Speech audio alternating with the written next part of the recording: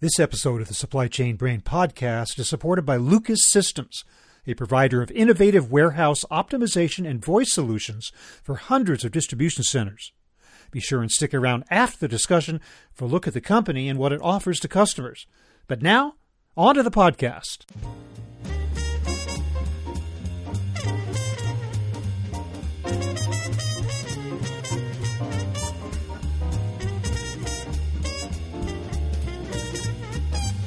Can a busy, productivity-obsessed warehouse find room for empathy? Hi, everybody. I'm Bob Bowman, Editor-in-Chief of Supply Chain Brain, and this is the Supply Chain Brain podcast.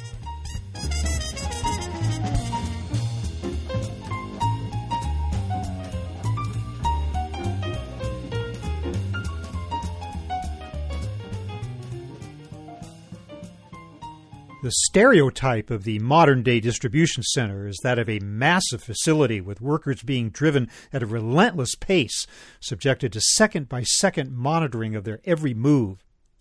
But at a time when warehouses are having trouble finding and retaining staff, that kind of environment isn't exactly conducive to ensuring a steady labor force. Even better pay won't entice a worker to stay in a job where they're treated like robots, or, for that matter, threatened with being replaced by one. On today's episode, we explore another strategy for attracting and hanging on to warehouse labor, empathy. My guest is Kyle Franklin, a solution consultant with Lucas Systems.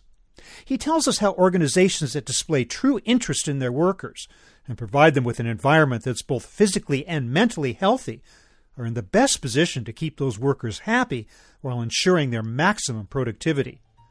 Here's my conversation with Kyle Franklin.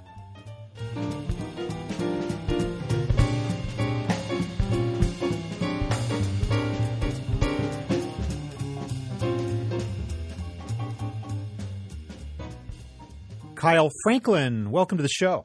Hey, Bob. Thanks for having me. I'm happy to be here. Kyle, when we're talking about the issue of hiring and training and retaining and keeping good talent in the warehouse and distribution space these days, I would just assume that solution number one, if not the only solution, is simply to pay people more. Is that not the case? And if not, what else does it take? While pay is nice, there are other solutions that you can do in addition to or in lieu of straight pay increases. One I want to talk about today is just technology and how you can use that to help employees flourish and stay in the space, stay in the warehouse, and help improve their day-to-day lives in the warehouse as well. Let's start with that, Kyle.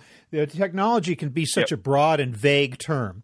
And when you talk about technology and automation in a distribution center space, what you're generally doing is causing fear in the worker, saying, oh, well, you're simply replacing me. That's what automation's all about in a DC, right? So what specific types of automation and technology are you talking about that can actually enable a better work experience for the humans in this space? Yeah, so when trying to search out those types of automation or just starting a project, one strategy I preach in doing so is starting that process with empathy and thinking about the warehouse user first, putting yourself in their shoes, and using that as a guide to automation. The fear you mentioned is an extremely common one, right? But a lot of automation solutions don't necessarily replace labor or users or workers. They enhance or help or alleviate a burdensome task. So starting with empathy will help you kind of go down the road of finding a useful solution. One example, look around your warehouse or your DC and look at what tasks are tedious or hard to complete or just plain boring, right? And using that to find opportunities to automate. And you'll find that you'll end up solving a lot of woes and problems in your warehouse because you've gotten rid of tasks that no one else wants to do. Well, by definition, what goes on in a DC is highly repetitive. It seems like a lot of processes are, thereby making them subject to automation. So where does that leave the person if those boring, repetitive tasks are taken over by robots or other types of machines? What is left for a person to do in such a space? A lot of DC tasks can be repetitive, but there's definitely opportunities, low-hanging fruit, things that are extremely repetitive or don't fully take advantage of humans, the smarts and geniuses that we are, right? Like, for instance, building boxes, right? Some warehouses have one, usually a temp worker, sitting in the corner, just building cartons all day long. We've solved this problem already with various carton building machines. One particular instance we've integrated with in the past was a pack size machine, which automatically builds cartons to size for a specific order. So there's a lot of benefits to machines like that, starting with looking at getting that super repetitive, boring task out of a person's hands and letting them do more value-added tasks like picking, packing, troubleshooting, things like that. And then you get all of the financial benefits where you're shipping less air, you're walking around and picking with less air, and you get all kind of other benefits and optimizations from picking into the right box. So that's a very simple example. You still got to pick products and put it in a box and ship it out the door, but do we really need someone sitting in the corner building boxes all day? How important is it to involve human workers in the adoption and implementation stages of technology, to clue them in on what's going on, as opposed to have it be this mysterious thing where they don't know what's coming in, what it's going to do, when it's going to be implemented, and what it's going to mean for them? It's absolutely paramount. The single best strategy for an effective project and solution. A couple reasons. One, mainly, you start bringing them in to reduce that fear, right? To reduce that I'm being replaced, that surprise when a solution shows up and all of a sudden a user has to do it or use it. Every time Microsoft Word moves a button, you have people across the world complain because it just happened to them, right? No one wants a software dropped into their lap that they suddenly have to use or significantly change, especially something that someone uses 8 or more hours a day. So bringing them into that process early will help with change management. Almost more importantly than that is you're going to find, surprisingly so, things that differ from what the standard procedure is in a warehouse. Every warehouse I've ever been, you have a work instruction or a SOP that workers are supposed to follow to a T. When you really start engaging them in this discovery and solution design process, you'll find a lot more exceptions than you thought to those processes. So the only way to suss those out is early. We've all been a part of implementations, whether on the vendor side or the actual customer side, where at the last minute it's go live and all of a sudden the solution doesn't handle all of these exception scenarios. Well, sometimes we do it like this, and sometimes we do it like this, and sometimes Phil does it. You can't suss those out unless you engage workers in all levels from the bottom up in the process and help problem solve for those early. Yeah, and not to mention the differing levels of operation and tasks that take place over the course of a year, depending on the seasonal demand and stuff like that. You have to take that into account as well. That's always changing. Absolutely, yeah. And what you do different things when you have a building full of people versus when you're slower and you don't. You do things differently depending on volumes. Like you said, they could fluctuate seasonally. Yeah, a lot of considerations and variables that humans deal with a lot better typically than necessarily software does out of the box.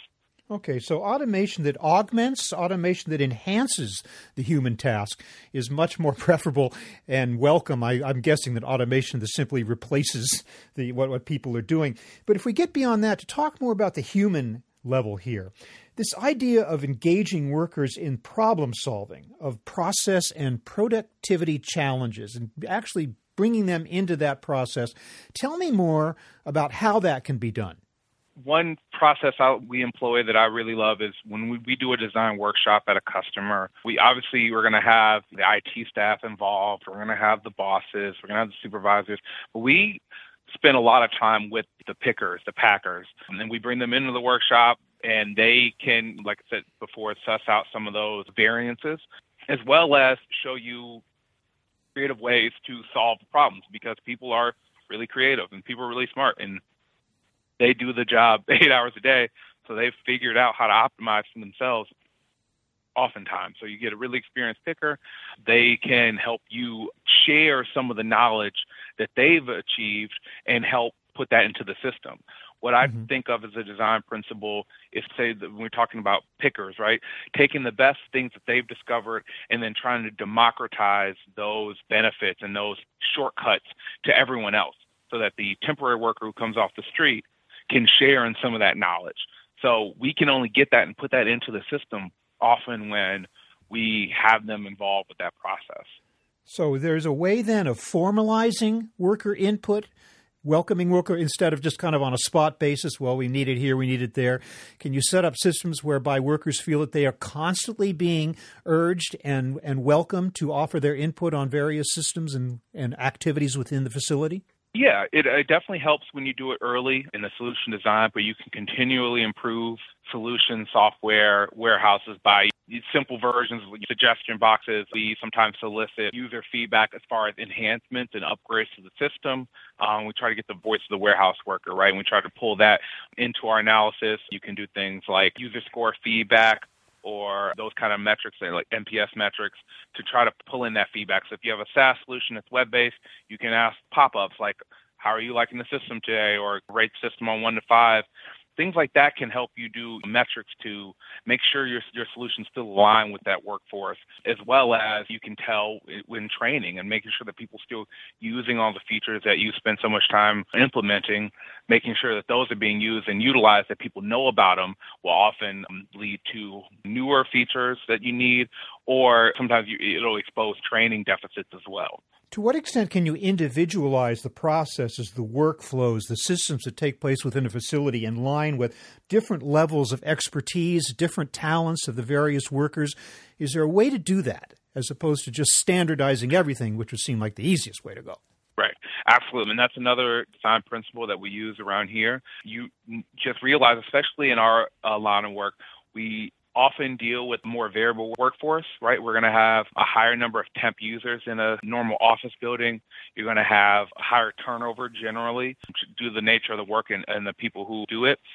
So keeping those new employees in mind, the temporary workers, the seasonal employees, when the ramp up, keeping those in mind along with the veterans who are there day in and day out and maybe have been there 10, 20 years is hard to do. But we try to develop scalable solutions, right? So if I have a workflow on a RF gun or a voice-based device or something, do I have different steps or slightly streamlined steps for an experienced person versus a new one? If I have auditing steps in my process, QC check, can I increase the level or decrease the level of that percentage of audit based on the user experience? I can add in extra verifications along the way, but really what you want to design is a scalable solution, one that works just as well for the new user off the street as it does for the expert in order to get the job done. Changing dialogue, so in a voice-based system, having slightly different streamlined dialogue, speeding up or speeding down, just really trying to dial in the right experience. Again, that comes from a user experience perspective, but really all user experience is built off of empathy and putting yourself in that shoe.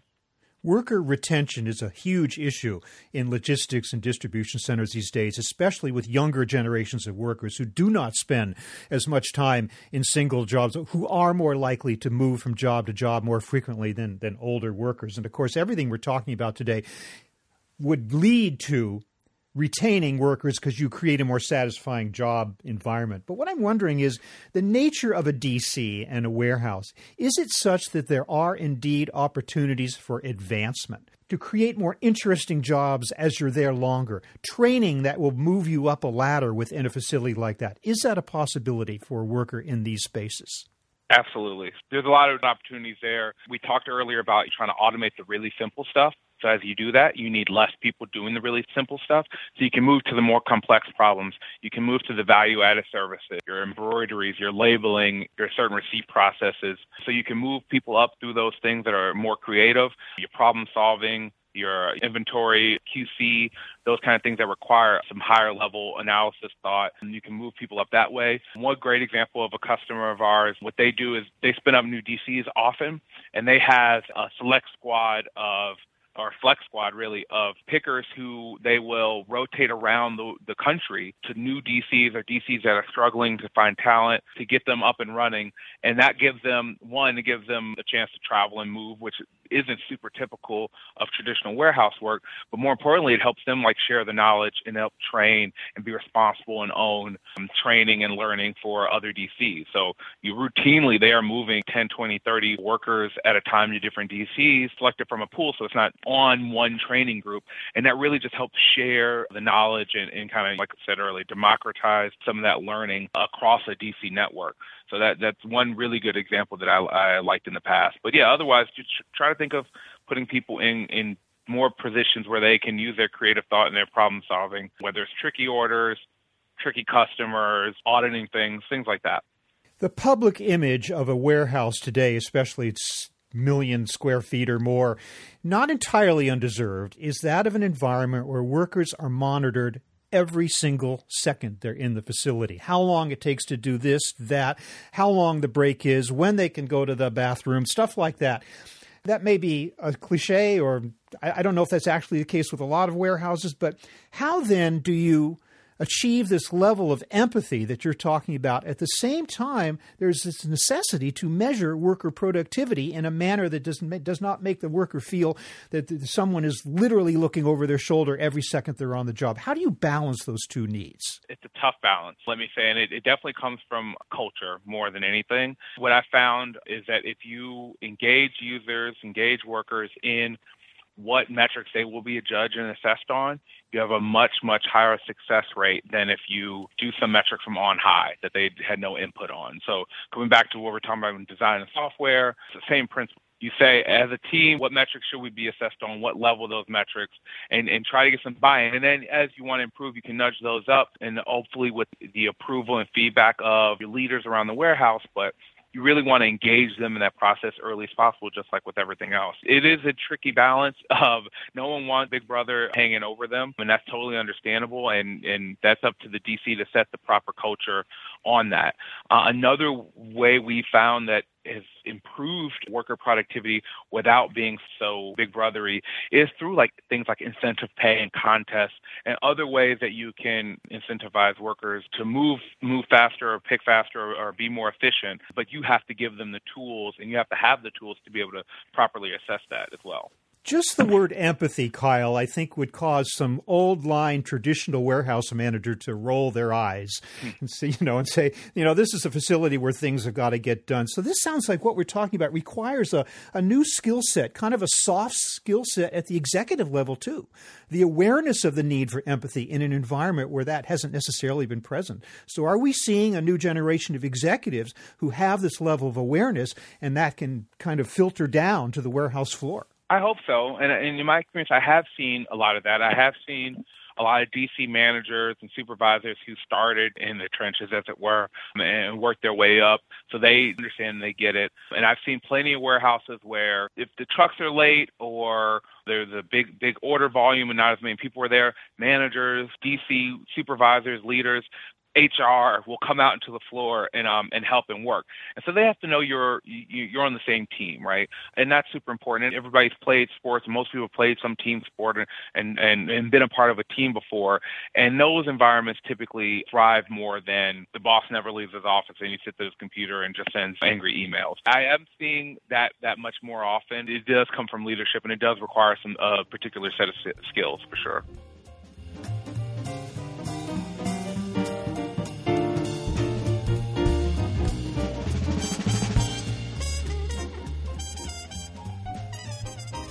Kyle, tell me a little bit about Lucas Systems. Where do you guys play in the market today? How are you helping your customers to survive and thrive in very difficult times? So Lucas Systems is a software company. We specialize in making mobile work execution solutions.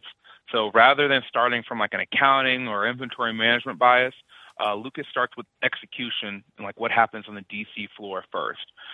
We're most known in the marketplace for our product Jennifer, which is a voice-based picking and execution solution. But nowadays, we focus on pairing that proven excellence of Jennifer with AI-based technologies and other smarts to optimize workflows, reduce travel, improve accuracy, and overall orchestrate work in the warehouse. Our main goal is to make the life of that everyday warehouse worker better, whether it's making their job easier, let them get home faster, getting paid more, whatever those things necessary to make sure that their life is improved and thus deliver benefits to the DC and the larger organization. Sounds like we've come a long way from the original primitive voice picking systems, the initial automation that maybe we've seen in recent decades. This sounds like a whole new world of technology, is it not? Yeah, voice is a tried and true solution, and while ours over the years has grown leaps and bounds through trying to leverage off-the-shelf commercial speech recognition engines, along with our own developed technology.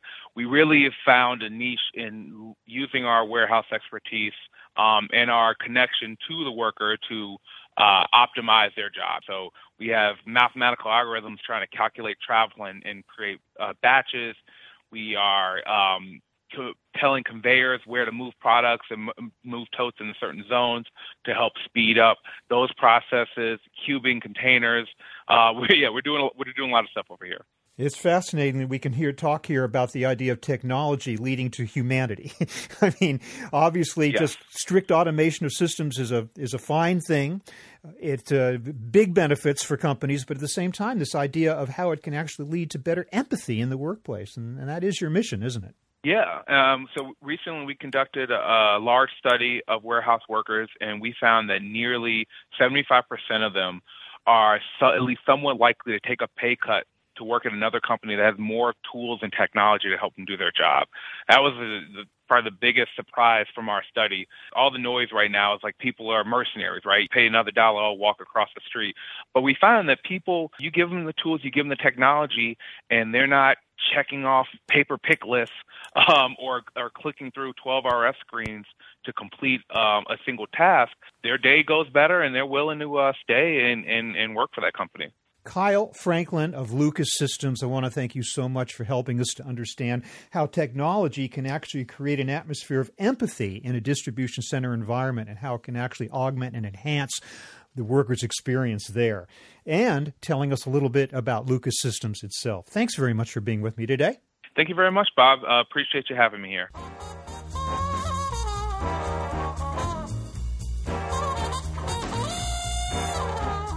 That was my conversation with Kyle Franklin of Lucas Systems, talking about the importance of empathy in the warehouse. We thank Lucas Systems for sponsoring this episode. We're online at www.supplychainbrain.com, where we post a new episode of this podcast for streaming or downloading every Friday. You can also read my Think Tank blog, watch thousands of videos, and access all of our other content, including the digital edition of our magazine.